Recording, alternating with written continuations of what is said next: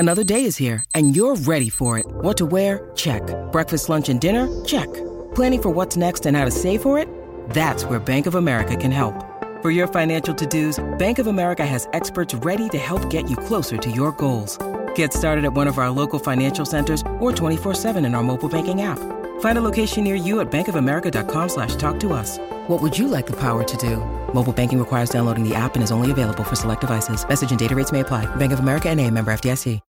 When you need mealtime inspiration, it's worth shopping Kroger, where you'll find over 30,000 mouth-watering choices that excite your inner foodie. And no matter what tasty choice you make, you'll enjoy our everyday low prices, plus extra ways to save, like digital coupons worth over $600 each week. You can also save up to $1 off per gallon at the pump with fuel points. More savings and more inspiring flavors make shopping Kroger worth it every time. Kroger, fresh for everyone. Fuel restrictions apply. Hey, it's Conrad Thompson, and you're listening to Grilling JR with the voice of wrestling, Mr. Jim Ross. Jim, how are you, man? I'm good, man. Conrad, I'm doing fine. It's a good week. It's a good week to be above ground, as they say. So everything's good, man. AEW business seems to be doing well, and we've had some really nice shows, I think, with some outstanding wrestling. You know, with that roster, whereby many of their strengths are simply, and I don't mean simply like, okay, here you go, is bell to bell. And there's so many of them.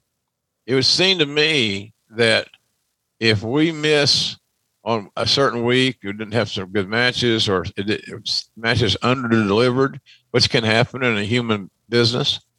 I think that it's hard to miss. So that's what's fun about going to one of the things that's fun about going to work is certainly seeing what Tony Khan's got in his head and who's going to be featured this week and who's going to be given the opportunity to steal the show. So business things are good. You know, like I said, AEW business is good. JR's BBQ.com's hanging right in there. We're doing fine. A lot of folks still eat after the holidays, I've discovered. That's great. So, but everything else is pretty good. My wound is healing slowly, but it's healing. God damn, it hurts. I'm telling you, my skin, when I shower real good and use a loofah gently on this wound, it looks like something from outer space. It's just bright red, which means it's burned all the hell. So the only thing I can do is I've got some cream I put on it, and then we bandage it up for TV for sure.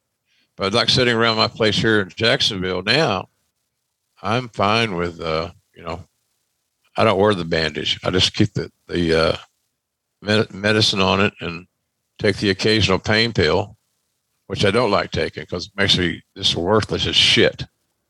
So, anywho. But everything's really good. I mean, it's healing. But I got another 30 days of that. So I got 30 more days of this aggravation. And I go to see the doctor next week just to check on how it's healing. So, and it'll probably take 5 minutes. Take me an hour to drive over and back. Seriously, but 10 minutes, let's say. But I'd rather go and know is to sit home because I'm too fucking lazy to drive. So that's where I am. Hey, you didn't do your Halloween party, did you? No, we did a Halloween party, but we didn't do a New Year's Eve party. Some holiday. It's a little recent. Yeah. No, we pumped the brakes on that, thought better of it, with COVID acting up. I thought, I don't want anybody getting sick on our behalf, trying to get to our place to have a good time. So we're going to redo it, and we'll do it the first weekend of spring, I guess late March, somewhere in there. But yeah, we had to break the news to the guests, and unfortunately the caterer and the DJ and all of our folks who are getting paid to be there. But they'll get that payday here in a few months, I guess. Yeah, well, negotiate, my boy, negotiate. Well, what we're more excited about is that you're back behind the damn microphone on Dynamite. I mean, how cool was that after all the years where we saw where, unfortunately, on the other channel, sometimes people like to have a little fun at your expense. Boy, you got a hero's welcome on TV, pretty cool to see you get your flowers while you're still able to receive them. So, yeah. And while I can still smell them. There you go. It was moving. Honestly, it was, I'm glad that it didn't last any longer than it did, because the more I thought about the journey, and all the people that have been with me along the journey, including little Jan, my late wife, you start, okay, it's time to tap out. Let's get to the table, set your fat ass down. I'll start bubbling and, crying like a baby, because that's what was going to happen. So I'm glad it was short. Tony Khan could have put that anywhere or nowhere. Yeah. What we normally do on our shows at Dynamite, about 7:55, the announcers are introduced, and we get out there and do our ways. And it's always good to see the fans, see who's there, what signs they have. Hell, I like to read those signs. They're really creative. And we're seeing more and more of them too in our Dynamites and Rampages and stuff. So it went short, luckily, and I had one line, and so I didn't screw that up. So and it could have been, but I didn't. Thank goodness. So, but it was pretty overwhelming to see people get out of their seats, and I think that was either the biggest. Conrad, the biggest Dynamite in Daly's Place? I think it was. Wow. Now, we've had pay-per-views there that may have topped those numbers. Yeah. Yeah, man, it was just, it was so memorable in my career. So Tony could have put me at that 8:55 mark or 7:55. And nobody at home would have seen it. Right. He decided to make good old JR's return a part of the creative for that night. It just so happened we started off at the very top. So it was a team effort. I appreciate his consideration, thoughtfulness. And so then we went out and, we wanted to do a good job. So, I have to take my hat off to Excalibur and, of course, Tony. Shivani and Excalibur are great partners, and there's never have been any issues with those guys. It makes it going to work so easy. We're friendly. We shoot the breeze and enjoy each other. We find out, what'd you do last week? How's your family? How's your wife? I don't ask Tony how Lois is, but because I know the answer to that. Still alive. The answer is always still alive. Yeah. Yeah. So anyway, it was fun going back to work, man, and seeing all the talent and getting all those hugs. I try to bump into every female talent there so I could get the obligatory hug. Uncle JR, it's a family thing. I'm kidding. But I did get a lot of hugs, and they're all appreciated. And from some big old hairy men. So that was also appreciated. What does that say about me, Conrad? He said he appreciated a hug from a big old hairy man. Are you ashamed of me yet? Not at all. Well, not for that. Listen, we're going to have some fun today. We're doing something a little different. We've had a lot of requests over the years to watch this, but we've never found an excuse to do it. But here we are in bowl season. Of course, most of the bowls at this point are behind us, but there is the big championship game on the horizon. We're going to be watching season 4, episode 1 of Monday Night Raw, which was the New Year's Day episode of Monday Night Raw from 1996. And it's infamous, I guess you would say, for the Raw Bowl, which is a weird concept. We'll talk about that in a minute. But before we do, any last minute predictions? It's Alabama, Georgia once again for the national championship. Who you got? I think it's going to come down to turnovers. They're both so loaded. But I mentioned right here on the show when they weren't the overwhelming favorite at that time, they weren't even favored, that Alabama would take it.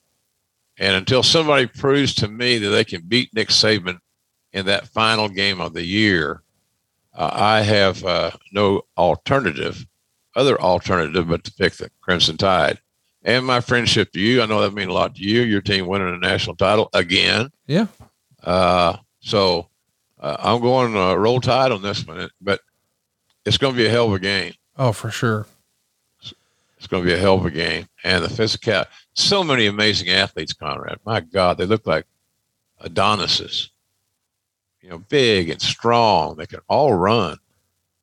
It's just when you get the pick of the litter, man, you can check all the boxes. And both those teams have done that recruiting wise. I want to mention, as we're talking right now, unbelievably, Georgia is a 3-point favorite. That kind of caught me off guard, but that's the story. So, you know what I'll be watching on Monday night? I think the rest of our listeners will probably be checking out Monday Night Raw, and I know you're not there, but I am just curious, as the guy who ran talent relations most famously for so very long. This past weekend, WWE put together their day one pay-per-view, and it was all about Brock Lesnar versus Roman Reigns. And that afternoon, the world got a tweet from Roman that said he couldn't compete. He had tested positive for COVID. This has to be, my goodness, worst case scenario. You've hyped this up. You've promoted it. You've sold tickets. You've got the building. You've got all the promotion. Earlier in the day, they were promoting the match. And then because of the damn COVID situation, he tests positive, and that's it. Do you remember anything like that ever happening in your entire career there? Nothing that extreme, Conrad. That I can recall off the top of my head. Maybe something would come to me. We had some untimely deaths, a little bit more stringent than the COVID, because that's a permanent situation. COVID isn't. So now I was watching football Saturday night. Okay. I did not watch the show on wherever it's on, Peacock. Yeah. I wasn't holding out. I wasn't boycotting. I'll show you nothing. I wanted to watch football. Right. It was the last big college football night of the year, as far as volume. 3 really good, looked like good on paper, matchups, and they ended up being pretty damn exciting games. So the match, what did they do? They put Brock Lesnar into the fatal 4-way, which was supposed to be for the Raw title. And Brock Lesnar wound up pinning Big E. So now instead of him being the blue champion, he's the red champion. Brock Lesnar is top of the mountain once again. And a lot of people are disappointed that that's how Big E's reign came to an end, but we pivoted. And so instead of Brock maybe leaving with Roman's belt, he left with Big E's. So yeah, but here's what it does, Conrad. It creates an opportunity for Big E to step up a level, because he'll be chasing this inhuman person, Brock Lesnar. So as far as I'm concerned, it's an opportunity for Big E to do his thing. And hopefully he will. He's such a nice guy, really a nice guy. He's a credit to the business, our wrestling business, I think, Big E, I'm speaking of. So we'll see how it works out. But no, that's a serious, that's a shit storm you can't run from. It's bad. So it sounds like like I said, I haven't read about it. I haven't seen it. But it sounds like did you watch the match? I saw the finish, but I, like you, was watching football. There's only a handful of things that I'll skip a WWE pay-per-view main event for, but, big bowl games like we got last night, as you and I are recording this with Ohio State, that'll do it. Yeah. Yeah. That'll do it every time. Well, both of us are college football aficionados. I'm a fan of the game. Of course, I'm a Sooners fan. Hello. You're a Crimson Tide fan. Well, that's what makes, to me, that's one of the charms of the whole damn process, is you fall in love with your team. Win, lose, or draw. Your team has been winning a whole lot more than they've been losing. Yeah. That's why a loss is so rare. I'm sure that for some Alabama fans, very hard to process. Did they lose to Auburn this year? Alabama? Yeah. No, they had one loss this year. It's to Texas A&M. Texas A&M. I saw that game. That was a good game too. Yeah. Field goal. So anyhow, I love the game of college football. So to miss out on that triple header from the comfort of my own home, as we used to say, selling pay-per-view, Shit, it was a no-brainer.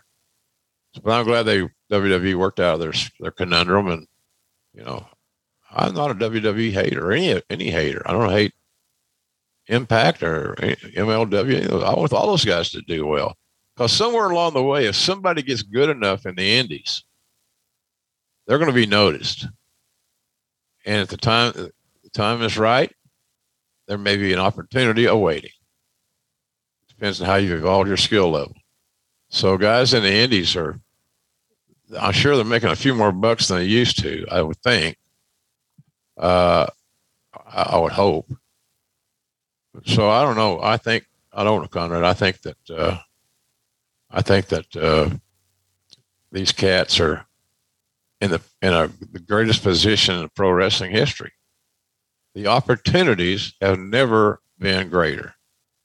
It's not the territories. It's not all that other stuff. I mean, this is an amazing time with everything digital, like what we're doing. Hell, if you told me when I started to work for Leroy McGurk in 1974, Cowboy and Leroy, that someday you'll be doing a wrestling show on a computer screen. And my first question would be, well, what the fuck is a computer? What is that? And I still have my challenges with that stuff. But I got you, Connie. You're the brains of the outfit. We all know that. Well, whatever that means. I am excited to be talking about this era, though, of the WWF. I mean, here we are at the very beginning of 1996. I guess we should mention the show we're watching was actually recorded in 1995. You guys did In Your House number 5 in Hershey Park Arena on December 17th. That's maybe most famous for Davey Boy Smith going to a bloody match in the main event with Bret Hart. I guess I don't know how long they went, but I know it's one of my favorite matches that I ever saw at Davies. A really, really nice match. Let me see if I can get that here.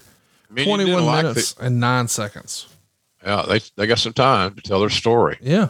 And you got Bret leading the match. You're in great hands. Yeah. You don't need to overthink it. How many agents, who's the agent on this thing, whatever. My God, Bret knows exactly what he wants to do. It's not what he wants to do. What needs to be done for the betterment of the match. It's the main event, therefore the betterment of the card. So I'm glad you brought that up because I had forgotten about that match. It was really good. I was more focused on. I think I did a scene in the pig pen. Well, that was my highlight. I think. I want to mention the next night you guys are in Newark, Delaware at the Bob Carpenter Center. And that's where you're going to tape this particular episode that we're about to watch. But the next day you did a Superstars taping, at Stabler Arena in Bethlehem, Pennsylvania. There's only 1,500 fans there because you wind up doing this show during a freaking blizzard. Horrible. What are your memories of this blizzard? How am I getting home? Yeah. For driving. That whole loop you just preambled was a drive for those of us living in Stamford or that vicinity. So I was wondering, how the hell do we get home? Or can we go home tonight? Should I try to go home tonight? Like safety issues. It wasn't about, that third match, you could have got a little higher on that back body drop. I didn't want to say nothing, but jeez. So that was the deal. I knew that we were skilled enough to shoot around it. When you know that wrestling has been done in a TV studio with 50 people or less, you can pull this thing off if you have to. And the WWE production crew was so talented that, they made chicken salad out of chicken shit. So it was tough. I was worried about travel, safety, and all the roster. Same deal. Yeah, we all got to get someplace, unless you live there. And I don't know that anybody lived there at that point in time that I can remember. So travel, getting our ass home was what I was thinking about. So let's talk about that pig pen match that you mentioned. You did you did a little skit where you're in the pig pen and you're trying to hype up the match, the hog pen match or what have you, and you refer to one of the hogs as Terry. AKA Hulk Hogan's real name. Oh, well, that was orders from headquarters, man. I wanted to get in and out of that pig pen because all the pig shit was not a prop. The pig shit, steamy, stanky pig manure was all from the bowels of those hogs. And I knew that somewhere the goal was, more than perhaps even getting the match over we were promoting, was how to get JR down in a pig shit. He can't get out of this one. That's type deal. So I can't remember. Did I go down? I don't believe that you took a bump in there, but unfortunately, Buddy Landell did. Let's tell the Buddy Landell story before we get this show on the road and do a watch along, because that is what we're going to do. We want you to watch along with us. Fire up your Peacock Network, Season 4, Episode 1, January 1st, 1996 of Monday Night Raw. It's only a 46-minute show. This is the era of Monday Night Raw. It was a 1-hour show. It left you wanting more. These days, of course, everybody taps out before they finish the third hour. But let's go back to that In Your House show, the Hog Pen night, the night where British Bulldog gave Bret Hart all he could handle. Yeah, great match. Ahmed Johnson was supposed to be wrestling Dean Douglas here. That's the real life Shane Douglas. And, well, not real life, but you know what I'm saying. Yeah, Dean Douglas was supposed to be the opponent that night. He's down in his back, so they need a last minute replacement. Earlier in the year, Buddy Landell had done some pretty good business with Shawn Michaels for Smoky Mountain Wrestling, which is, of course, Jim Cornette's promotion. Jim Cornette is obviously pulling double duty, working with the WWF here. I assume he puts in a good word for Mr. Landell. Is that the way you think that would have went down? Hey, it's Kaylee Cuoco for Priceline. Ready to go to your happy place for a happy price? Well, why didn't you say so? Just download the Priceline app right now and save up to 60% on hotels. So whether it's Cousin Kevin's Kazoo Concert in Kansas City, go Kevin, or Becky's Bachelorette Bash in Bermuda, you never have to miss a trip ever again. So download the Priceline app today. Your savings are waiting. Go to your happy place for a happy price. Go to your happy price, Priceline. Afford Anything talks about how to avoid common pitfalls, how to refine your mental models, and how to think about how to think. Paula, while certainly you can mess up on $1 million a year, it is far less likely than it is on $30,000 a year. Right. I would meet wonderful people that were struggling with a budget that was super tight. It was 100%. You need to make more money. Make smarter choices and build a better life. Afford Anything, wherever you listen. Yeah, I can see that happening. But a lot of us knew Buddy. Buddy worked in Mid-South. I knew Buddy for years. Corny got the head start on knowing Buddy because Buddy was in Memphis when Cornette was a young photographer. So, I sure Cornette had a lot to do with it. And by the way, it was a good call, what the role called for. Yes. So we got to protect Ahmed. And he's going over. This is going to be Dean Douglas's last appearance. He's going to come out and try to introduce Buddy Landell here. We actually get a surprise return. Jeff Jarrett's back after a 5-month absence in this whole segment. Eventually, Landell gets the introduction. He's going to be the opponent for Ahmed Johnson. Ahmed beats him in 42 seconds with the Pearl River Plunge. Of course, Dean Douglas says he couldn't do it, and that was the end of that for him. But what's interesting is they have Landell come out to Ric Flair's old WWF theme. The very next day, where we're about to watch the Raw Bowl, we would see him pin, him being Buddy Landell. He would beat Bob Holly with a corkscrew elbow drop in 6 minutes and 53 seconds. And then he was going to go on later that day to be a part of a TV taping for WWF Mania, where Bret Hart would pick up a win over him.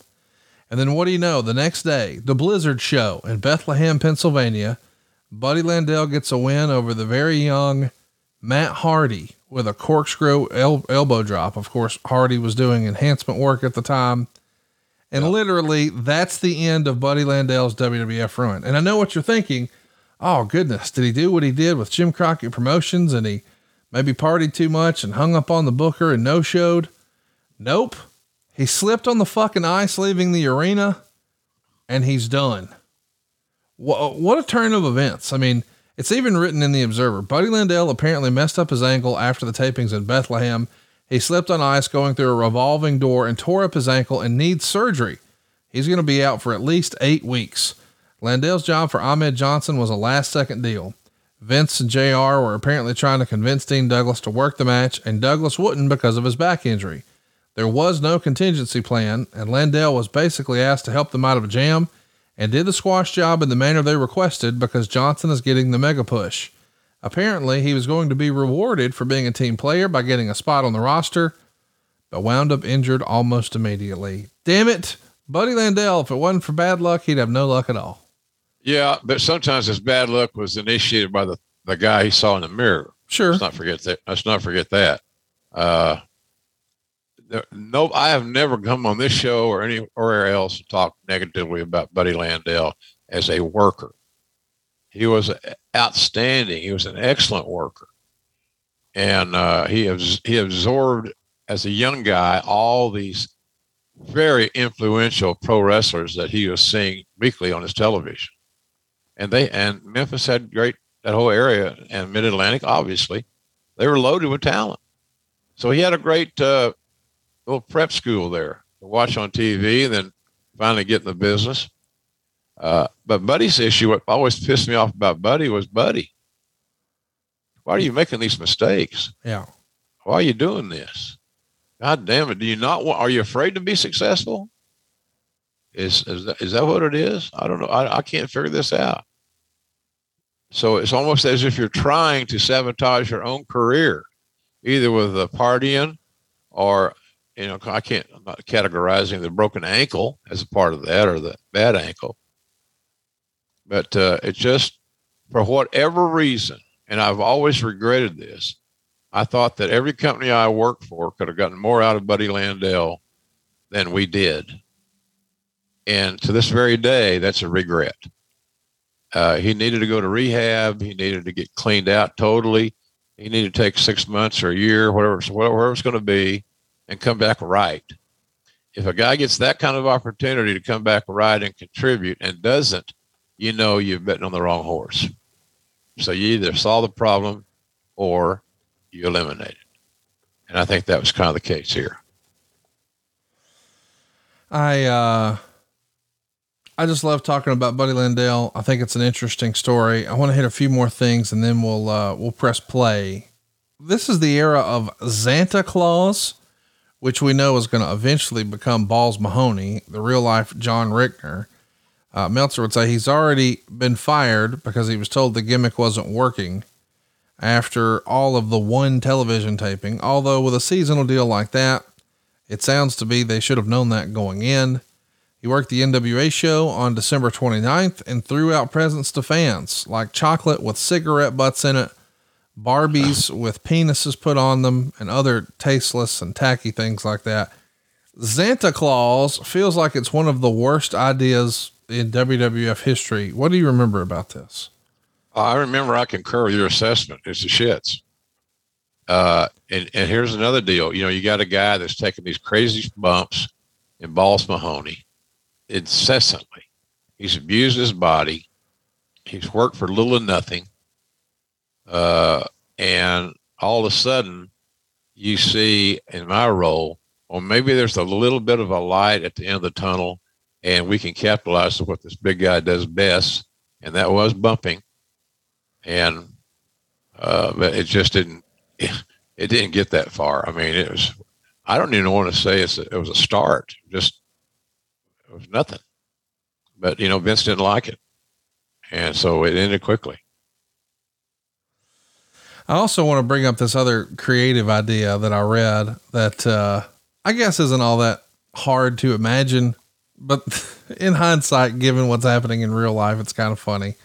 There's been talk of Sunny doing an angle where her 91-year-old husband passes away and leaves her a lot of money and she buys a major heel. Of course, this was a story that people were familiar with because of the whole Anna Nicole Smith thing that had been happening with her billionaire husband.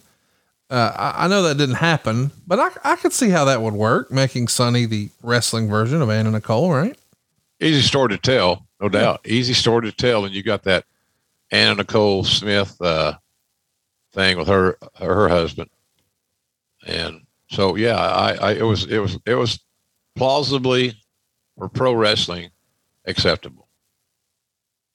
I wanted to mention the day after where this Raw Bowl is recorded, the Bethlehem show, or we called it the Blizzard show. That's where John Hawk got a tryout with Uncle Zeb. Of course, we know that's going to go on to become Justin Hawk Bradshaw, AKA JBL. Were you high on him right away? Is he a recommendation from Dutch, or how did you guys land on, hey, look at this big kid? I think Jerry Briscoe was most involved in, being the conduit between John and the company. I always was attracted, from an athletic standpoint, pro wrestling standpoint, to a big guy like John, who was athletic, very physically tough.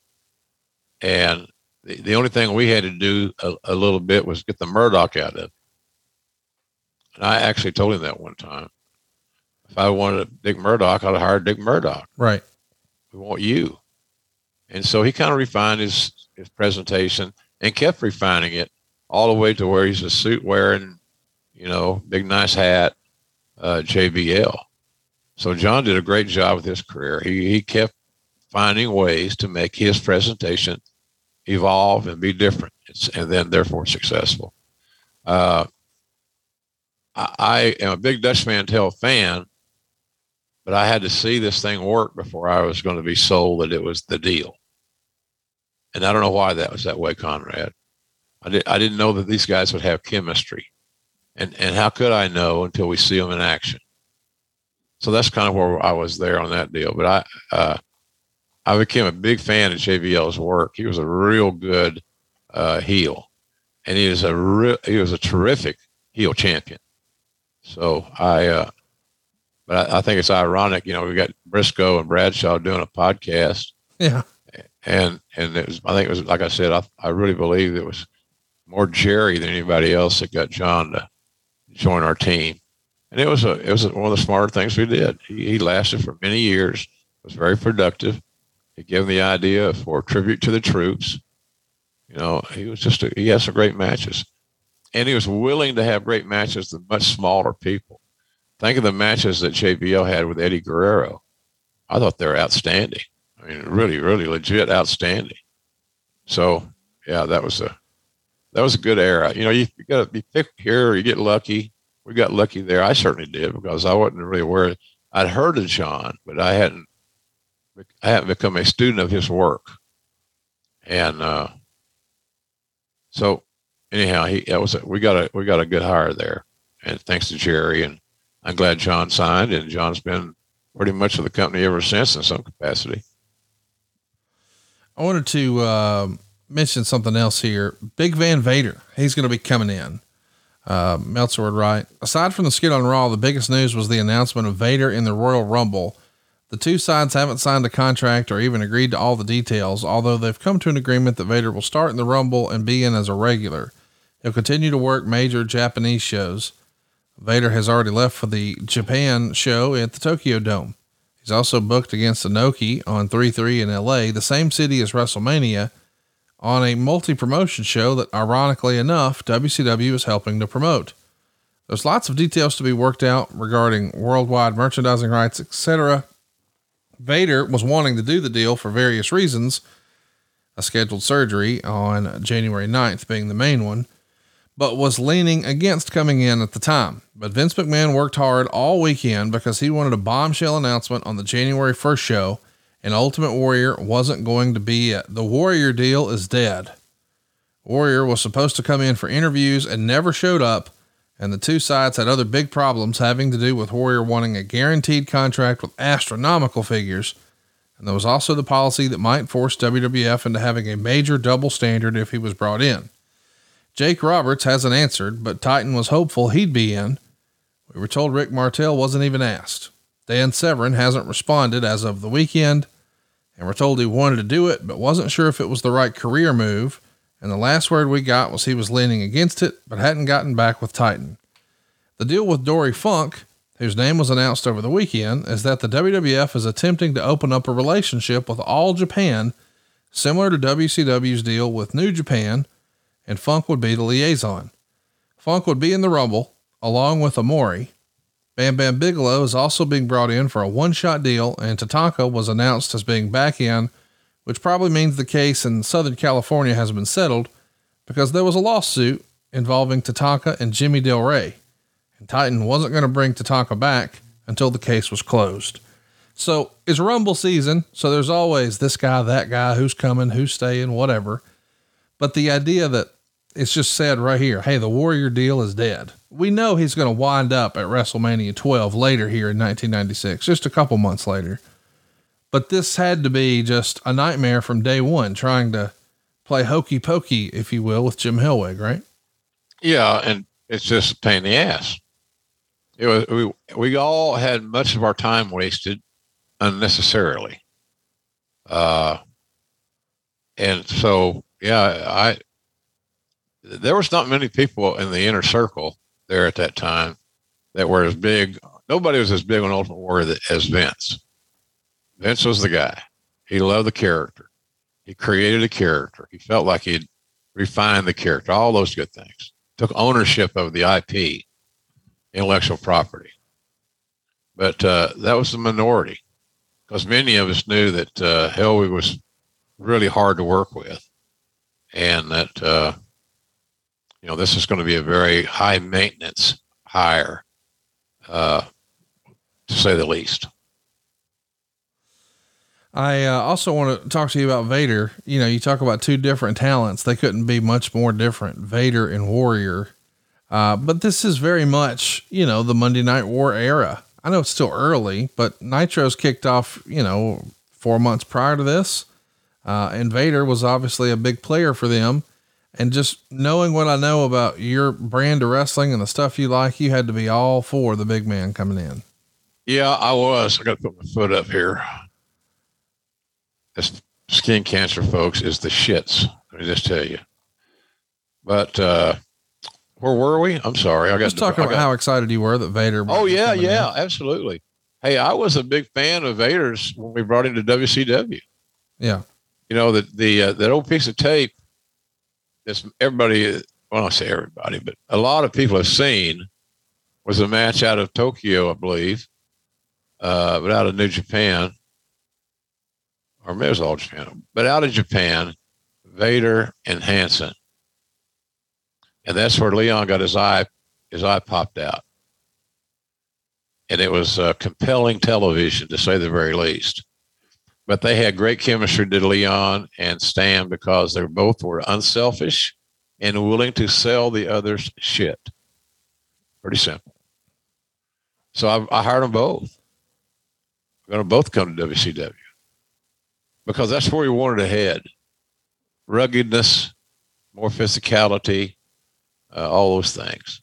So, yeah, I've always been a big Vader fan. When Leon came, Leon's son, Jesse White, was the number one high school center coming out of high school, number one ranked in America, i.e. the best high school center in the land. And he committed to UCLA. And so I told Leon, I said, why don't you come to Oklahoma for an unofficial visit? He said, well, I said, Leon, what is it? Well, I don't have a driver's license. I said, okay, I'll come pick you up at the airport. We'll get you a ride. Everything's cool. And so that's where I met Jesse. And then he got there on like Friday, and before they left on Sunday, he had been offered a full ride at OU and accepted. So he went back on his commitment to UCLA, and he committed to Oklahoma. So that's a little Vader story kind of behind the scenes. I'm not even sure where they stayed. I offered to stay at my place, but they didn't want to. I don't know what happened. There might have been a Jan give me a look like, no. So anyhow, that's it. But I've always had an affinity for Vader. I mean, Conrad's it's hard to equate how big he was and how athletic he was. There's been a lot of big guys in the wrestling business, as we both know. But man, big guys that have good feet, can run, can move. Shit, man. He's a badass. I'm proud I got to know Leon. I think that Leon's run my vision for Leon in WWE was Austin. To me, that would become a dream match like scenario. But of course, I was a huge mark for both guys. So you have to factor in my cloudy vision, perhaps. But I don't think so. Well, let's hit some other news and notes, and then we'll press play here. Vince McMahon made a rare appearance on America Online, talked about a bunch of different stuff about the UFC. He says, completely different form of entertainment than the WWF. However, if the fans want to see a very violent style of wrestling, they know where to get it. ECW.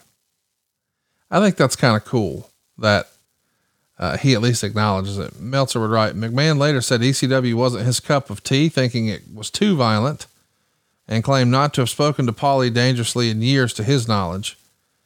And Meltzer would note, Heyman does all of his WWF dealings through Bruce Pritchard, so that's probably the case. And regarding Public Enemy, McMahon said Ted Turner's a billionaire offering large sums of money to wrestlers just so they won't go to the WWF. McMahon said WCW doesn't have a clue how to market them since they never went to the WWF. So therefore WCW won't be able to steal how the WWF got them over. He also claimed that WCW chose to put a wrestling show on Monday nights, claiming that showed no regard for the wrestling fans of America. And that Eric Bischoff is carrying out the greedy, selfish vitriol of billionaire Ted. He knocks Hulk Hogan, says he's a selfish and shallow human being who believes he can con wrestling fans into thinking he's as great as he was years ago. He knocks WCW for portraying the Giant as Andre's son, saying WCW must believe there's a sucker born every minute, as WCW treats their fans like they're morons. He also said there was never been when was the last legitimate steroid test given to anyone at WCW. And he went on from there. But you can tell the Monday Night War boy, Vince, has his heels sunk in. Oh, man. 100% focus. Yes. Dogged, relentless. Every topic of conversation, always, at least in my memory, it's been a long time, but it seemed to be always ending with some WCW talk and the satires and the skits and the hours that it would eventually take to make these skits at the studio with Billionaire Ted and all the makeup and this, that, and the other. It was never ending. And I think I can speak for most of the folks there on the inside. It got old. It really got old. I knew we had to do something. Apparently going to that extreme, the Billionaire Ted, those skits I thought was because they weren't even entertaining. I didn't think. Yeah. Maybe I was wrong. I just didn't think they were really entertaining. Good. They weren't the quality that WWE had established. Again, my take. That's all. I just wasn't entertained by them. And no matter what you put on your TV, it's got to be compelling, entertaining, infotainment. It's got to have some clear cut, easily described handle. I don't know what those were. Bad comedy. Well, without further ado, let's get going on the Raw Bowl. I can't believe this is happening. It was taped December 18th, 1995. It's going to air here on January 1st, 1996. So it's a little New Year's Day action. It's season 4, episode 1. Jim, I'm going to give us a countdown. I'll do 3, 2, 1. And when I say press play, we'll press play. Are you ready? Yeah, man. I got this. I drugged this. I did that. I'm ready. Let's go. Here we go. 3, 2, 1, play. And now, the USA Network proudly presents the 1996 World Wrestling Federation Raw Bowl. Raw Bowl! Yes, folks, it's finally here. The bowl game of bowl games. The stepdaddy or the Mac Daddy of them all. The band is playing. The cheerleaders are cheering. Coach Blassie has given his final pep talk. Dandy Doc is walking the lot. Jimbo Jim is waiting to talk. The field has been laid. The Raw Bowl Queen has been crowned. 4 teams, 8 superstars will battle it out on one field, vying for the trophy. A galaxy of stars has been assembled. Big Daddy Cool, yes, Diesel is here, along with King Mabel. Gold Dust is here. The Nacho Man is here. Who? The Huckster is here. The what? Scheme Gene is here. Well, I got a bone to pick with that guy. Even Billionaire Ted is here. What's he doing here? They're all here for the very first World Wrestling Federation Raw Bowl. Well, this is certainly not the RX Bowl. And it's definitely not the Fish Bowl. It can't be the Fiesta Bowl. And it's not even the Tiny Bowl. Welcome to the first ever WWF Raw Bowl and a Happy New Year. Hello, everyone. I'm Vince McMahon. So how about that open right there as we see Jerry the King Lawler sporting his Browns jersey? Oh yeah. King loves his Browns, man. And, well, you know, there was a lot of effort put into that open. I remember those guys rehearsing that in the afternoon, get their music cues and when you're going to play and all that stuff. Who do you take your cue from and all those things? I don't even know where that band was from. They were a high school. I'm assuming they were a high school band. Hope I'm right on that one. They look awful young. Oh, look at there. We see the smoking guns bursting through. That's hilarious. Here they come. Yes, a couple of first round draft picks if they're everywhere. Yes, number 38, number 45, wearing the jerseys proudly, ladies and gentlemen. Yes, we're talking about Billy and Bart, the Smoking Guns, the tag team champions. You can bet they have their game plan together. I like they ran through the paper like it was a high school football game. That's kind of funny. Yeah. And we see a very young Bart Gunn there, still sporting the stash, and he's got the mullet. You know, as a concept, you're looking for, you know, something to make 52 weeks a year worth of TV. This is very much bowl season. This makes as much sense as some other ideas we've seen over the years. The Raw Bowl, huh?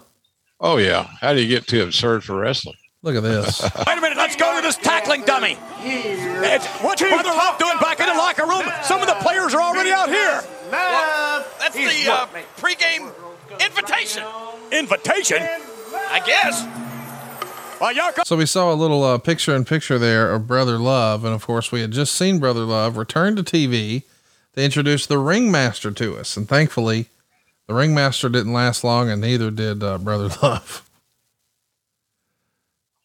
And up next, here we go. Savio Vega in tag team action with the Intercontinental Champion, Razor Ramon. Hey, Chico.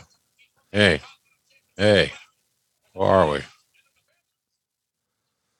And we see, oh my gosh, he's got a little present here.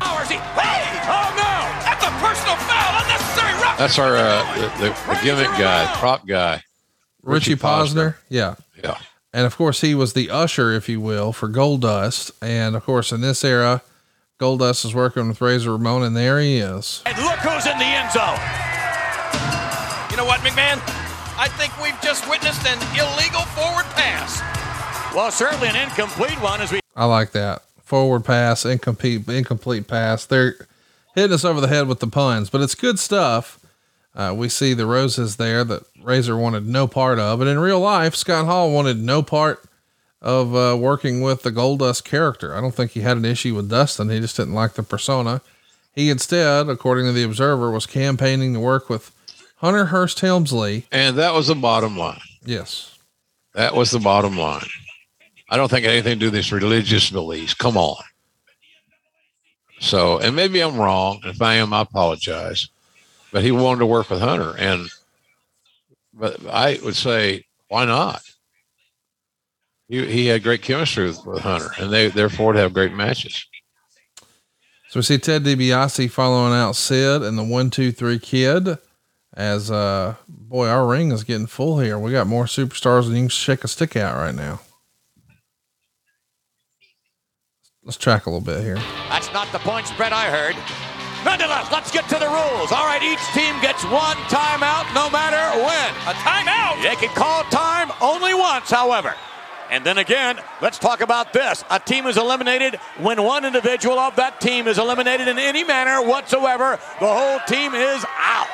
How about this? You can tag in any other team member from any other corner at any time. You mean somebody can tag in Sid and he'd have to wrestle against the Kid? That's exactly right. But once tagged, physical contact must be made before you can tag back out. The coin toss already took place earlier on with Earl Hebner, the head linesman.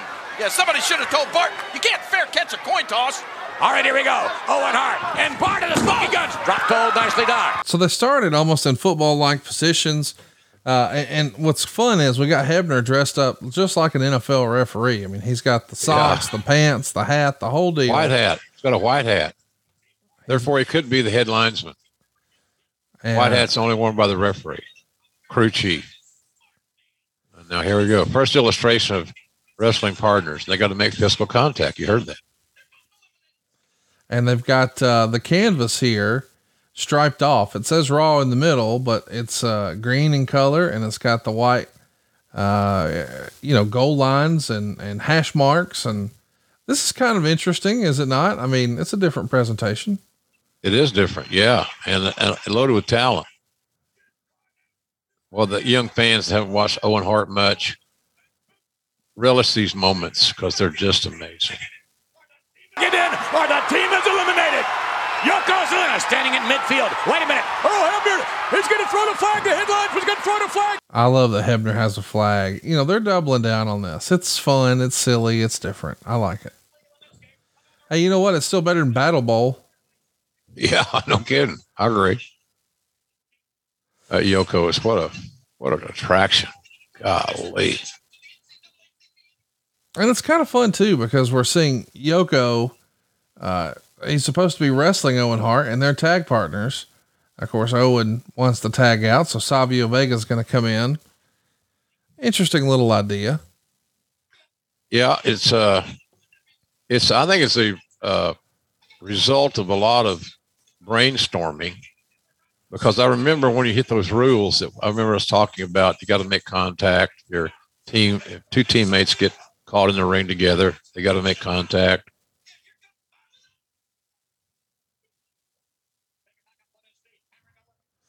And we see,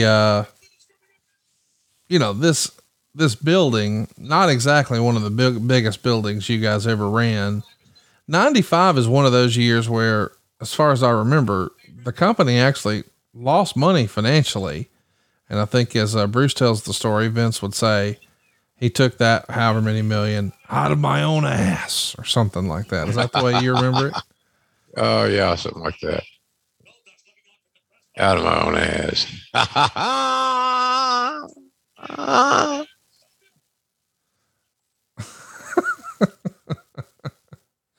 Can you imagine the stress and pressure that must have been in the WWE this last week if you were Bruce or Kevin Dunn, one of the inner circles, when you got supposedly a bunch of folks out sick with COVID, and there's all these new cases popping up, and now even your main event, the thing you've been hyping the most, your top star, you can't deliver on that big pay-per-view. And it's not like they probably got Brock Lesnar booked for an endless amount of dates.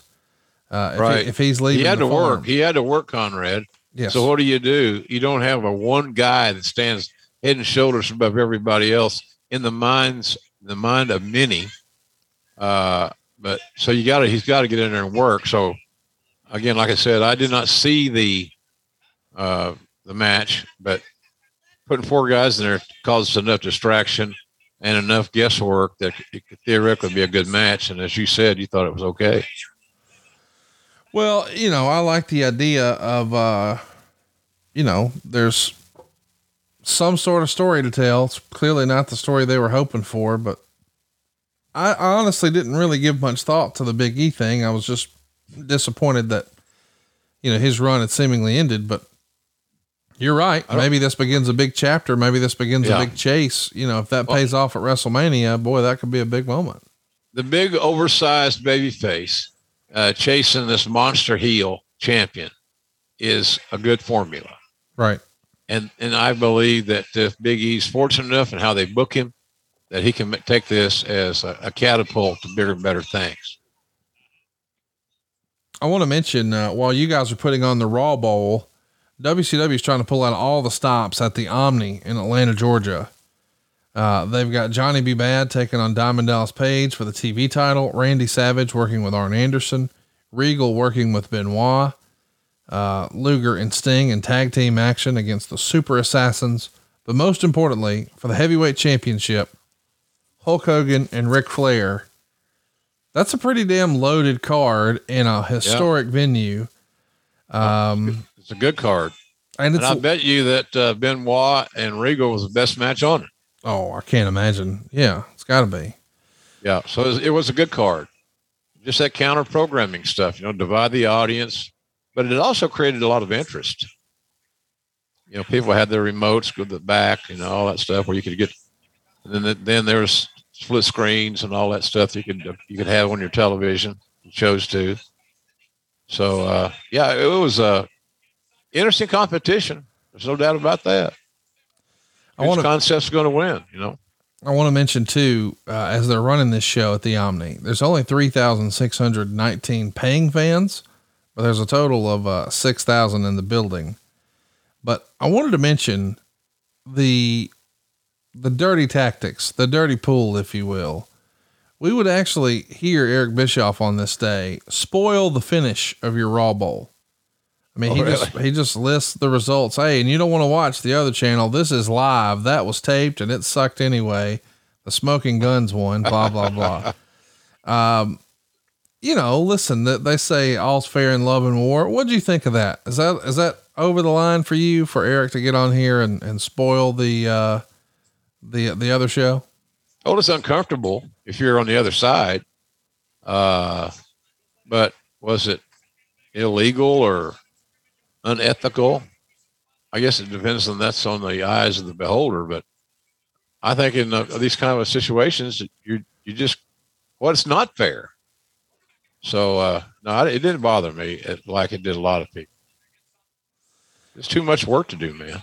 Our schedule was intense. My schedule was intense.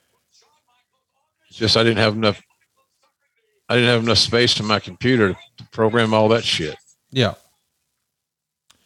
I want to mention the next week, Eric would be on Nitro talking about how the WWF is raising their pay-per-view prices from $24.95 to $29.95. So anything he can do to try to go ahead and raise a stink, cause a stir, create some controversy, he's doing it.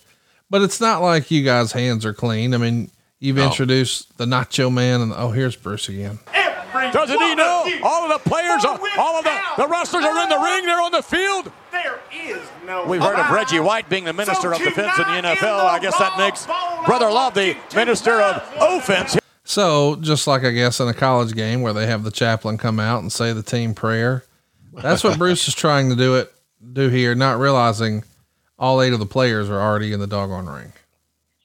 There you go. Oh, Brother Love strikes again.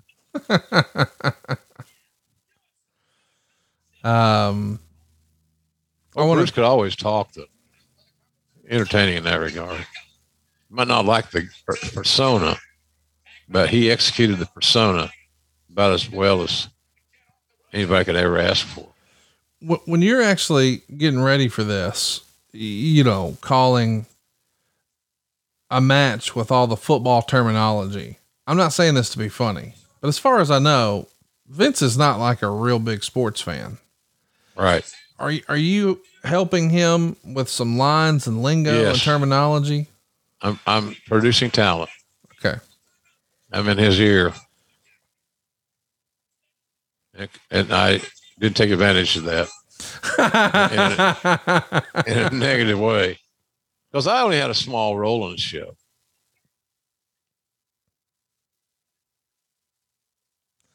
I don't know why, but that's funny. I didn't take advantage of that in a negative way. Earl's called a timeout. Let's take a listen. Why is it the microphone never works on those referees? I heard him fine. Hey, wait a minute. What's he doing? Oh, wait a minute. Razor at the kidder. Penalty! Razor's edge. Yes! I went Ted DiBiase's up. Wait a minute. Too many men on the field, ref. Throw the flag somewhere. No, He DiBiase. just threw it. Get him down. The flag's been thrown. Who's the penalty on DiBiase or the Razor? I'm not sure. When is play going to resume? Oh, there it is. Play has just resumed. Here we go. From behind now. Illegal procedure, ref. Turn around. Yeah. Turn around. Oh, no. Don't turn around now. No. Yes. Oh. And just like that, the 1, 2, 3 kid steals a victory. He has eliminated Razor Ramon. And of course, Savio saying, no, we called timeout. But I like the whistle, the flag. It's a little corny, but it's kind of fun. It's a little corny, but it fit the mood in the moment. I mean, listen, if we can say, well, it's not out of the realm of possibility that there would be giant vats of mimosas on the outside of the ring, or that we could have, Doberman pinchers who are going to try to attack. Yeah, come on. This is not the worst idea. Maybe not. It could have been a barbecue cook-off. Oh, look at this. They're doing the old John Madden treatment. See it. He comes in. He drags the kid back over to the corner. Then Razor Ramon gets up. He's bumbling. He's stumbling. He's rumbling over to the referee. Sid comes in from behind. Hits the ropes. Comes up. Wham! Right there on Razor's back. Razor goes down. The kid covers. 1, 2, 3. Razor and Savio are eliminated on the old draw play. The old telestrator. Dude, that was so much fun. And Lawler could have been really good at that too, because he's a, cartoonist, artist. This is our first time, recording since we lost, John Madden. Yeah. Man, he was the one that got away for so many years, was it not? If he didn't influence every pro wrestling announcer in the last 20 years, maybe a little longer, I would say those guys are not wanting to learn, because John Madden was all about timing, sound bites, bringing information in an entertaining way. And he could pick his spots spot on. And he had Pat Summerall. And let's not discount that, because they were perfect together. And then he worked with Al Michaels. I met John one time at a Falcons game. I was on the Falcons broadcast team. I think it was 92. And the Falcons are hosting, I want to say it was either the Cowboys or the 49ers. So I got the chance to say hello, introduce myself, and kind of stood there and listened. He's such a legend and a quality human being too. That's one great thing about him. He just perfected his art. And some of those guys are trying so hard to be unique that they don't use some of his material, his timing, his pacing. He had a relationship with the audience that, I kind of consider you like wrestling's John Madden. I hope you don't take offense to that, because I mean it in a most complimentary way. I appreciate it. Thank you. I said about as good as I ever got.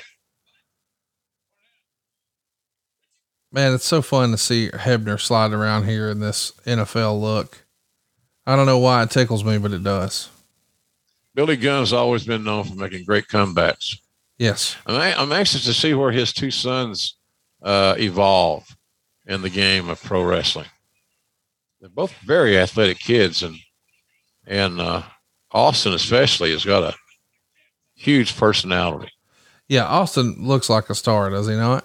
Yeah, he looks good. The other kid too, if you haven't noticed, he's starting to fill out too. He'll have the size advantage. He's about 6'3" or so. Good kids. Oh, and Yoko's setting up the big bonsai drop. Let's take a listen. They're going for it, McMahon. You're fixing to see the Hail Mary. Oh, no. Uh-oh. Good Owen. He got himself in perfect position. Can you believe that? One move of the hand. So we've seen the last of Yoko. I can almost guarantee it. Yokozuna's calling timeout. The official doesn't see it. No way. The official didn't see Yoko was trying to call timeout, Conrad. Everybody gets one, but they didn't see it. And, they didn't see it. You can't call what you don't see. I do like, normally I don't like on like a Survivor Series thing when they make the Raw team wear the red jerseys and the SmackDown team wear it's just sort of corn. But here, if there's 4 teams and we're doing a real football theme, then you got to be wearing jerseys. So now it's down to black and white. The yellows and the reds are out. So it's going to be the Smoking Guns. And of course there's Sid. His tag team partner is the 1-2-3 Kid. You think Sid still has that jersey? I don't think so. I kind of doubt it. I bet Sid kept nothing.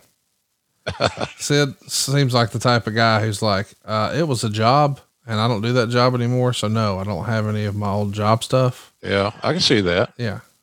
And I'm thinking there's a lot of guys with that mindset. Yeah. That's one thing about the women. They're so much smarter than the men as a rule. They'll keep that stuff and monetize it later on. Yeah. Bischoff kept nothing. I'm like, you don't have a Nitro sign nothing. Wow. Well, they're putting the shine on old Sid.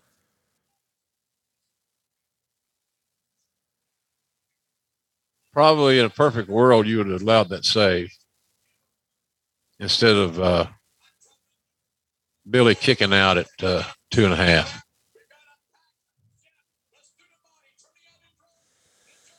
Remarkable that this is a thing. I mean, you see the band section over there. This is silly fun, man. I dig it. Yeah.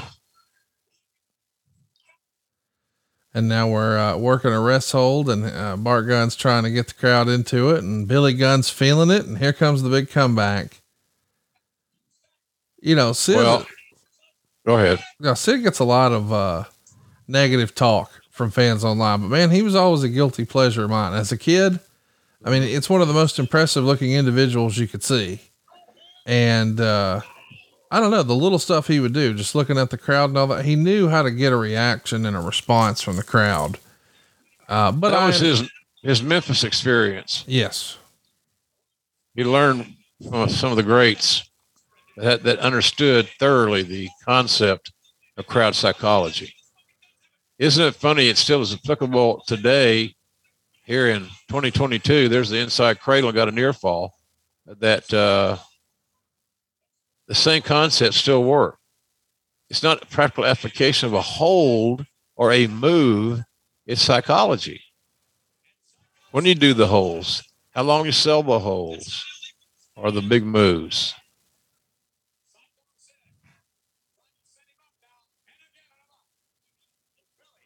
It's kind of fun to go back and look at wrestling and just think about how much it's changed and evolved. I mean, a match like this, not with all the funny football rules. I don't think we would see this on a Wednesday night these days, 2022. What do you mean? Well, it just feels like it's a much more faster paced. I don't know. It feels like this style of wrestling continues to evolve. I mean, I wasn't around, of course, but I hear back in the day that when Flair and Steamboat in the early days of Mid-Atlantic, a lot of the old timers would say, "Oh man, they're going too fast. They need to slow down. They're ruining the business. They're killing the business." And then these days, I mean, even the Young Bucks sort of do everything tongue in cheek. I think the name of their business before they joined AEW was Killing the Business Inc. or Killing the Business LLC. But it just feels, these days there's not a bunch of 6'10" dudes running around, and Billy Gunn is not considered a big man by this 1996 standard, but my God, he's 6'6" or whatever he is. Yeah. He's a big dude. Yeah. Look at this. The miscue leads to the pin. A touchdown!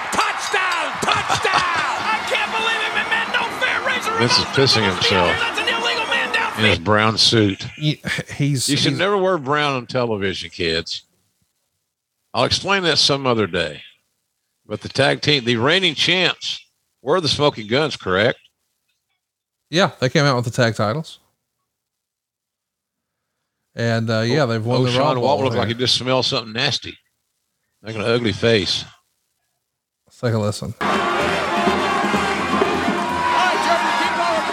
all that. As we kick off the new year, excuse me, please. As we kick off the new year, certainly a great deal of Art imitating life. Shawn Michaels will announce next Monday he's holding a press conference. Look, McMahon, I've told you, I'll save you a lot of time and trouble. There's no need for speculation. I got my sources. They're never wrong. I know what the announcement's going to be. It's not going to be a very happy new year for Shawn Michaels fans because he will announce that he is, in fact, retiring. We will cover his announcement next week, ladies and gentlemen, on Raw. All right, now with the Wrigley's halftime report, let's take you to JB, Terry, Howie, and Jimmy all rolled into one. Let's take you to Dandy Doc. The Wrigley's halftime report brought to you by Winter Fresh Gum from Wrigley for icy cool breath that lasts. With that haircut. Hello and welcome to the Raw Bowl halftime report. I'm Doc Hendricks. Now I gotta tell you, this will not be like some meaningless, trivial, boring halftime program you've had to endure all weekend long. No sirree, Bob, it's more like a 2-minute drill. Matter of fact, the clock is ticking. Still to come here on the Raw Bowl, 7-foot Big Daddy Cool Diesel taking on 568-pound King Mabel. Standing by, my broadcast colleague, Jumbo Ross. Jumbo, do you have Diesel? Well, no, I don't. As a matter of fact, I did get a quick word with Big Daddy Cool, and he said very emphatically that right here tonight on Raw, that he was going to kick the King's can. That's all I got from here. Back to you there, Dandy. All right, Jumbo, thank you for that informative interview. My God. Jumbo. What was fun to me is they had you dressed like a sideline reporter, even though you're backstage. So you got the big coat on, the gloves on, the scarf. Yeah. Hilarious. But it was cold outside. Yeah. Yeah, for the national championship, it will be defending champion Bret the Hitman Hart against the phenom of the World Wrestling Federation, The Undertaker. Bret with his championship offense, much like that of the Cornhuskers, going up against the quick striking offense of The Undertaker, much like that of the Gators. Also on the lineup, it will be Ahmed Johnson, the powerhouse, taking on Double J Jeff Jarrett. This rivalry got heated up at In Your House when Double J Jeff Jarrett flagrantly committed a personal foul on Ahmed Johnson. And now the Royal Rumble match itself. It's going to have 30 All-Pro superstars competing. We start with 2 All-Pro superstars on the playing field. Every 2 minutes, a superstar rushes in with a blitz from the locker room. Then the only way to get ejected from the Royal Rumble is to be thrown over the top rope with both feet landing out of bounds. And of course, the winner of the Royal Rumble guaranteed a title shot at the Super Bowl of the World Wrestling Federation, WrestleMania 12. Now, don't forget, no one does pay-per-view like the World Wrestling Federation, and the Royal Rumble is just under 3 weeks away. I see the teams coming back out on the field. Let's get down to the field for the second half. All right, King, when you hear the bombshell. My goodness. A halftime report. I don't know that I've ever seen that, and I don't feel like I missed much. You're trying different things. Yeah. And of course, you guys are promoting what happened at the In Your House show with Coliseum Home Video getting the plug here. That's the real pig shit, kids. They're laying in it. Pigs and slop are normally happy. My goodness. It's, I think you said before we clicked record today, this is as far into the entertainment of sports entertainment as you can get. Yeah, it's that's the underscoring the word entertainment in sports entertainment. My goodness, the slop. Did you ever have to get slopped on a house show or a live event or something like that? I don't think so. How'd you get so lucky? I just became invisible at times. Well, nothing wrong with that. Just became invisible. You should have had a striped shirt on the Hillbilly Jim. We should have. He's a referee, right? He is. I agree. Maybe he needed some striped overalls. That Chimmel? Oh, was it? Man, Chimmel gets slopped. Look like him. Well, now, Chimmel would be right at the head of the list for Vince to humiliate. He always enjoyed that. Why was Chioda? Chimmel such a good subject for Vince? He was always there. He's a prop. He's always sitting at ringside. He's handy, and he doesn't say no. Well, and he got paid extra too for that too. That's what those guys looked at. I'm getting an extra payday for getting slopped. Henry Godwin there. Mark he was really underrated. Yeah, he's in an alternate universe. He could have been a big single star just based on his size. Could he not? Yeah, and if we got him some gear. Yeah, it had to have a different look for sure. But he was a really talented big man. Yes. Really talented big man. And those just don't grow on trees. And he could move, man. Up, down, up, down, up, down. He just got his regurgitation line in. Is that a go-to of his? Well, it is. And he likes vomiting. He likes bodily functions to be exposed. Okay. I'm with you. Nobody else knows either, Conrad.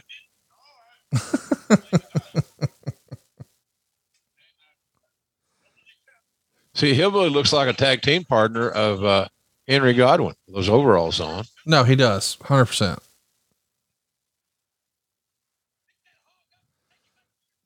Any good Hillbilly Jim memories you could share with us? Just a good guy, team guy. He knew not to rock the boat. He was smart. He kept getting booked, which is good. The boys loved him. I want to mention, since we're talking all things Raw Bowl here, the hog pin match continues. This is, by the way, giving away the pay-per-view match on free TV. Just a couple of weeks later, they would do that again the next week. They're going to show Brett and Davey in that bloodbath from the main event of this same In Your House on free TV. But since we are here in the Raw Bowl, I want to mention, while this is happening, the Citrus Bowl is taking place. So you could be watching Monday Night Raw, or you could flip over to Nitro, where you might be seeing Randy Savage and Arn Anderson. But you could also be watching Tennessee play Northwestern. Any chance you were actually watching this live, or were you watching the football game? No. There was no football on. And I know what you're thinking. You're probably wondering, well, who was Oklahoma playing that day? They weren't in a bowl game. Hashtag humble brag. Alabama beat Michigan in the Outback Bowl. Not that it mattered. Yeah. We just sometimes, we're not Alabama. Nobody else is either. You're spoiled. You're just friggin' spoils. All you are, buddy. This whole, hog pen thing, where does this rank? Top 10 worst ideas in WWE history? Yeah, it's on that list. It's on that list.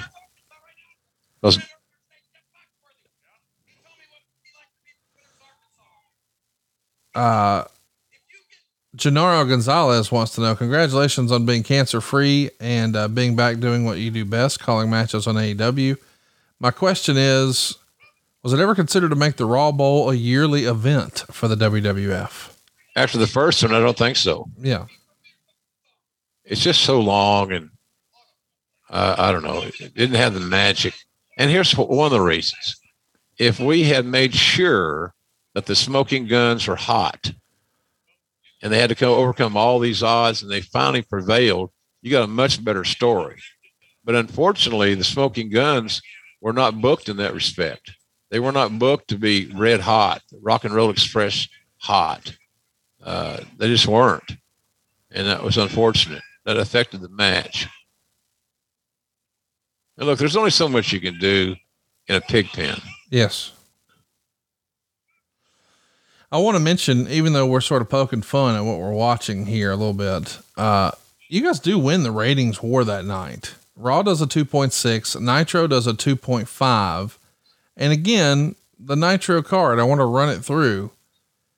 Johnny B. Bad and Diamond Dallas Page for the TV title, Randy Savage and Arn Anderson, Chris Benoit and Steven Regal, Luger and Sting over the Super Assassins. But the main event, Hogan Flair in the Omni, and you guys actually beat it. Barely, but you pick up the win. And it's a taped show, so it's live versus taped. And they're even trying to spoil what's happening on the other channel, and doesn't matter. You guys still get your hand raised. That's a pretty cool deal. Yeah, it was surprising, actually. Brian Florio from Ad Free Shows wants to know, was there any plan to bring an NFL star to the Raw Bowl in 96? You know, we had done that at WrestleMania 10 with the football players, you know, Reggie White, all those cats, Steve McMichael. And I think maybe the thought process might be it's a little too quick for that return. But there may have been another reason. I'm not aware of it. Other than we were worried about, duplication. I think Triple H cut his back on this thing or something. He does. He's going to get a big cut on his back and then be wallering around in actual, as Bruce says, shoot shit. It's a wonder that he didn't get super sick here. You know, like that's hypothetically, boys and girls, if you ever get a cut on your hand, don't go digging around in the pig pen. No, kids. That's not good for you. Just say no, kids. From Ad Free Shows, Brent wants to know, I was 9 during this and remember it fondly. I'm sure time hasn't been kind to the execution, but the concept was fun. What are your thoughts on topical themes like the Raw Bowl and wrestling? I don't mind it. I kind of like it every now and then. Change the, reshuffle the cards. So I like, if there makes sense, I'm a wrestling fan. So if it just makes sense to me a little bit, and you say, well, you're saying that JR with a hog pen in the background. I get it. I know. Triple H, I don't get this. He didn't lead with his heat. Wouldn't you agree? With the heel who won, lead with his heat? No. Lead at the highest point he could? No. I want to mention, we've still got some other stuff happening on this show, but we are going to see the debut of Billionaire Ted's Wrestling War Room. Meltzer's going to recap it by saying WWF did a skit on Raw where they had guys dressed up like Ted Turner, Bill Shaw, Harvey Schiller, and Billionaire Ted's Wrestling War Room. A very old skinny guy dressed to be Hogan and a guy dressed to be Savage complaining how they need more action in their matches, and showed clips of Ramon, Michaels, Diesel, etc. And then showed Hogan and Savage's face cringing when they showed them doing their finishers. The Hogan character said he was too old and his feet don't leave the ground, and he's too old to be doing new moves. And then when Ted asked him what they could do to improve, Hogan started cupping his ear and doing lame poses. And the WWF started 96 with its new slogan, the new generation, still on top of the hill, not over the hill. Yeah. Let's track it here. Continues here tonight. On his way to the ring, here comes King Mabel. And on his way to a press conference next week, ladies and gentlemen, Shawn Michaels. We will have the result of that press conference right here. Can you imagine how hard there's Jeff Hardy? Yeah, that's what I was going to say. It's Jeff Hardy helping carry him in the ring, which is kind of it's straining. Yeah. All four. It should have been like a 6-man funeral procession, not 4. That was what a rib that was. Yeah, having to carry Mabel to the ring is no easy sight. No easy. And you got to load up back behind stage. So you got to load up, hold it for a second. Then you make your way out to the ring. It's kind of a daunting little task. There he is. Here we go. Are you kidding me? Open your eyes, brother love, and close your mouth. All right, here we go. Black gloves all over the place. Look at these guys. You want them to do your taxes? No, I think I'm good on that. You want them to sell some mortgages for you? I'm probably going to pass on that too. Okay. Just do it out So there. by the way, this is not yet the heel Diesel, but you can definitely tell his demeanor is a little different. He's got a little edge to him. We're going to see him become a heel. And of course, in real life, he's going to be a heel to Vince McMahon because he's leaving. But let's get back to the recap about the whole War Room Billionaire Ted skit. Most who called here thought the skit was hilarious, even those in WCW. The one thing that should comfort everyone that doesn't like all the name calling is they should realize that if Hogan or Savage were to call Vince tomorrow, they'd be on top there the very next day. And that someday, if the WWF survives, Hogan and Savage will be back there and they'll all be best friends again. Hogan and Savage proved that. Bischoff then came back during a promo for the movie that followed Nitro, which was set in the land of myth and fantasy, and said, well, that must be Stamford, Connecticut. And he also said that numbers talk and everything else walks. Supposedly, WCW will do something next week to respond to the WWF skit. Well, Hogan did come back. I wouldn't go so far as to say him and Vince ever became best friends, but Savage did not. Were you surprised that Savage never came back? Yeah, a little bit. That was an awkward match. Kevin was pissed, as you can tell. I don't know if we're going to see the replay or not, but that last move to Mo was sloppier and shit. And Mo didn't go up smooth. It seemed to me like. So, but that did everything, the entrance carrying that big son of a gun to the ring took longer than it did to beat him. Yeah. Let's track it here. See what Vince is saying. Why don't you? Are you afraid to? I think you got a better shot. I'll do it. I'm not afraid. Watch. Go ahead. The King. Go ahead. The King. Hey, Big Daddy Cool. Diesel. He's looking for those black gloves, and there is a sea of black. Come here, Diesel. No question about it. And Big Daddy Cool Diesel now stepping over, I guess. Could it be he's going to talk to the King? Yeah. This will be the first time Big Daddy Cool Diesel has anything to say since losing a WWF. I wanted to ask you if you were. Hey, wait. So he's grabbing the hand of Ashley, the Raw Bowl Queen. Yeah. Whatever happened to Ashley, for goodness sakes? I don't know. I was going to ask you that. Maybe Jerry knows. Jerry probably knows. All I know is if she's past 25, that's when your driver's license cost goes down. You're pretty much out. Well, this was 26 years ago. So unless she was an embryo here, I don't. Yeah, no, she's not no embryo. I guess she was just an actress or something, model maybe. I don't know, but if you know what happened to her, please let us know. We need to know. Yeah, we do need to know that.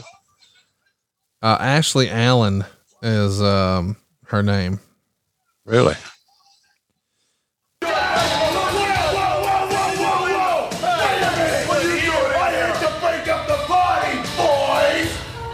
You the pleasure of receiving the famous Lombardi Trophy. Give me a break. That's it.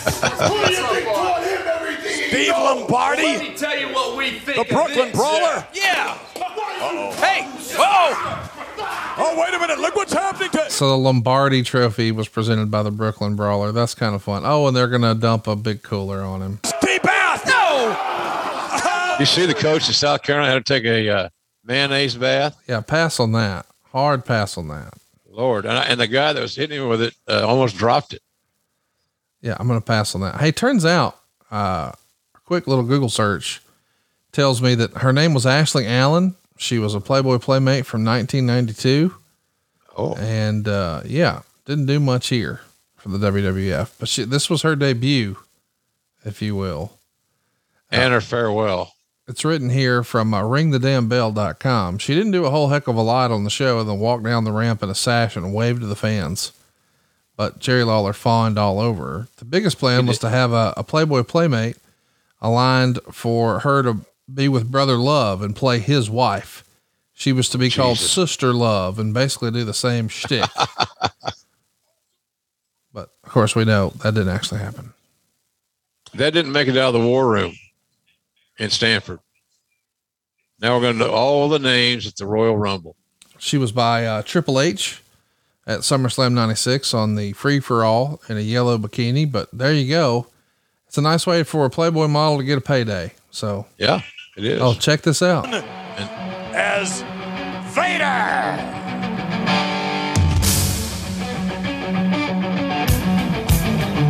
That's the epitome of a monster heel, Conrad. And this is the debut we're seeing, the big training vignette.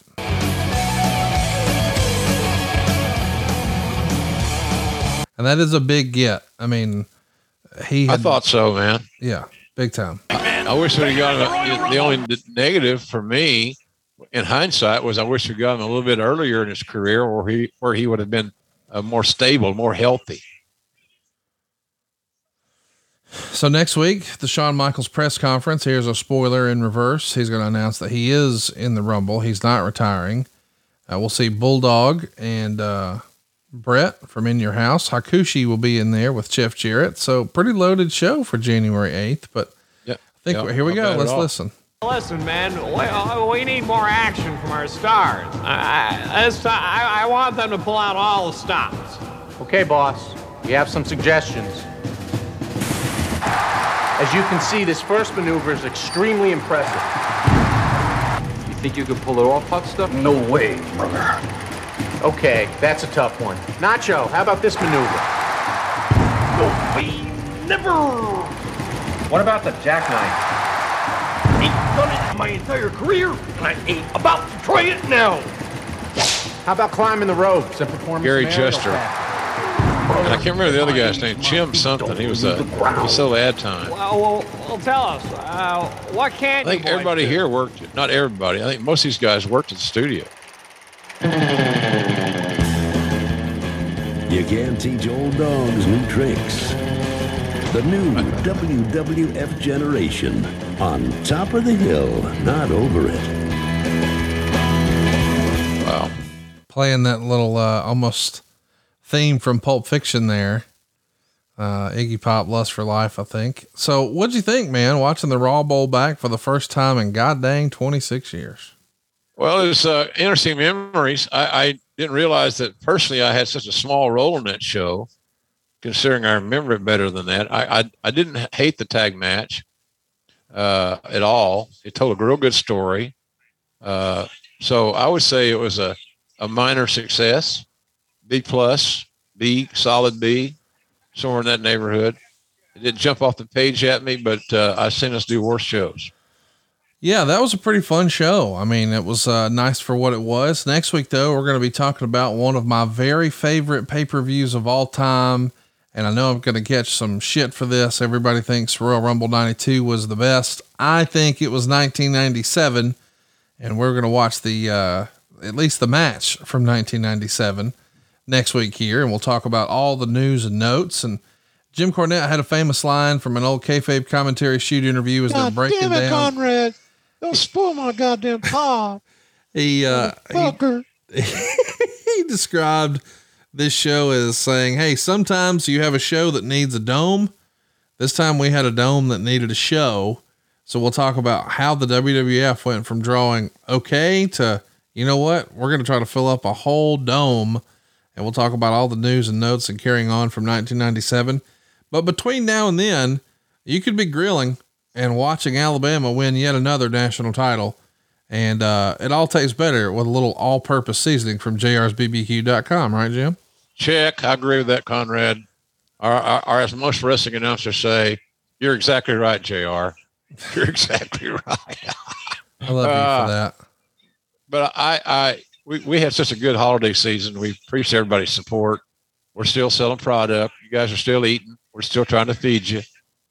And remember, all those gift boxes are great for birthdays or anniversaries, things like that. Any kind of special occasion, we'll be happy to take care of you. So, and I still got some signed books under the Black Hat and Slobber Knocker available for immediate shipping as well. So Venice has been good. It's been a fun little project. And I have to admit to everybody, you know, when Jan got killed, I came very close to saying, I lost my fight in this little deal. Then I got to thinking I was being very greedy because this whole project was about her and my mom, not about me, JR. So, and that's how I looked at it.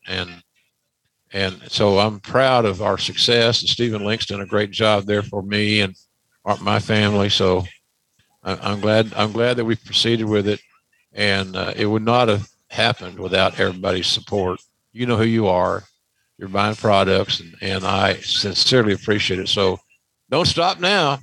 Like Conrad says, that all-purpose seasoning should never be out of your kitchen shelf. It should never be empty or even close to being empty. And of course, the number one sellers are JR's Original Sauce. That's what it is. So, Conrad, thank you so much for being willing to promote the little website that could, and I hope that that will help us have even a bigger year in 2022. It's going to be a great year. We're excited that you guys are with us. Hope you'll stay tuned next week. We're going to be talking all things Rumble 1997. He is at JR's BBQ. I am at Hey, it's Conrad, and we are out of time. We'll see you next week right here on Grillin' JR with the voice of wrestling, Mr. Jim Ross. And I'll see you on AEW Dynamite. Can't wait. Thanks, everybody. John brings his skewed sense of humor. Jeff brings tips to cut strokes off your next round.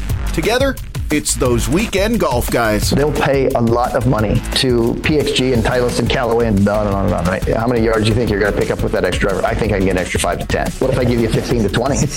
You pay me more. Jeff Smith teaches on a sliding scale. Those Weekend Golf Guys, the podcast, part of the Believe Network. Just search BLEAV on YouTube or wherever you listen.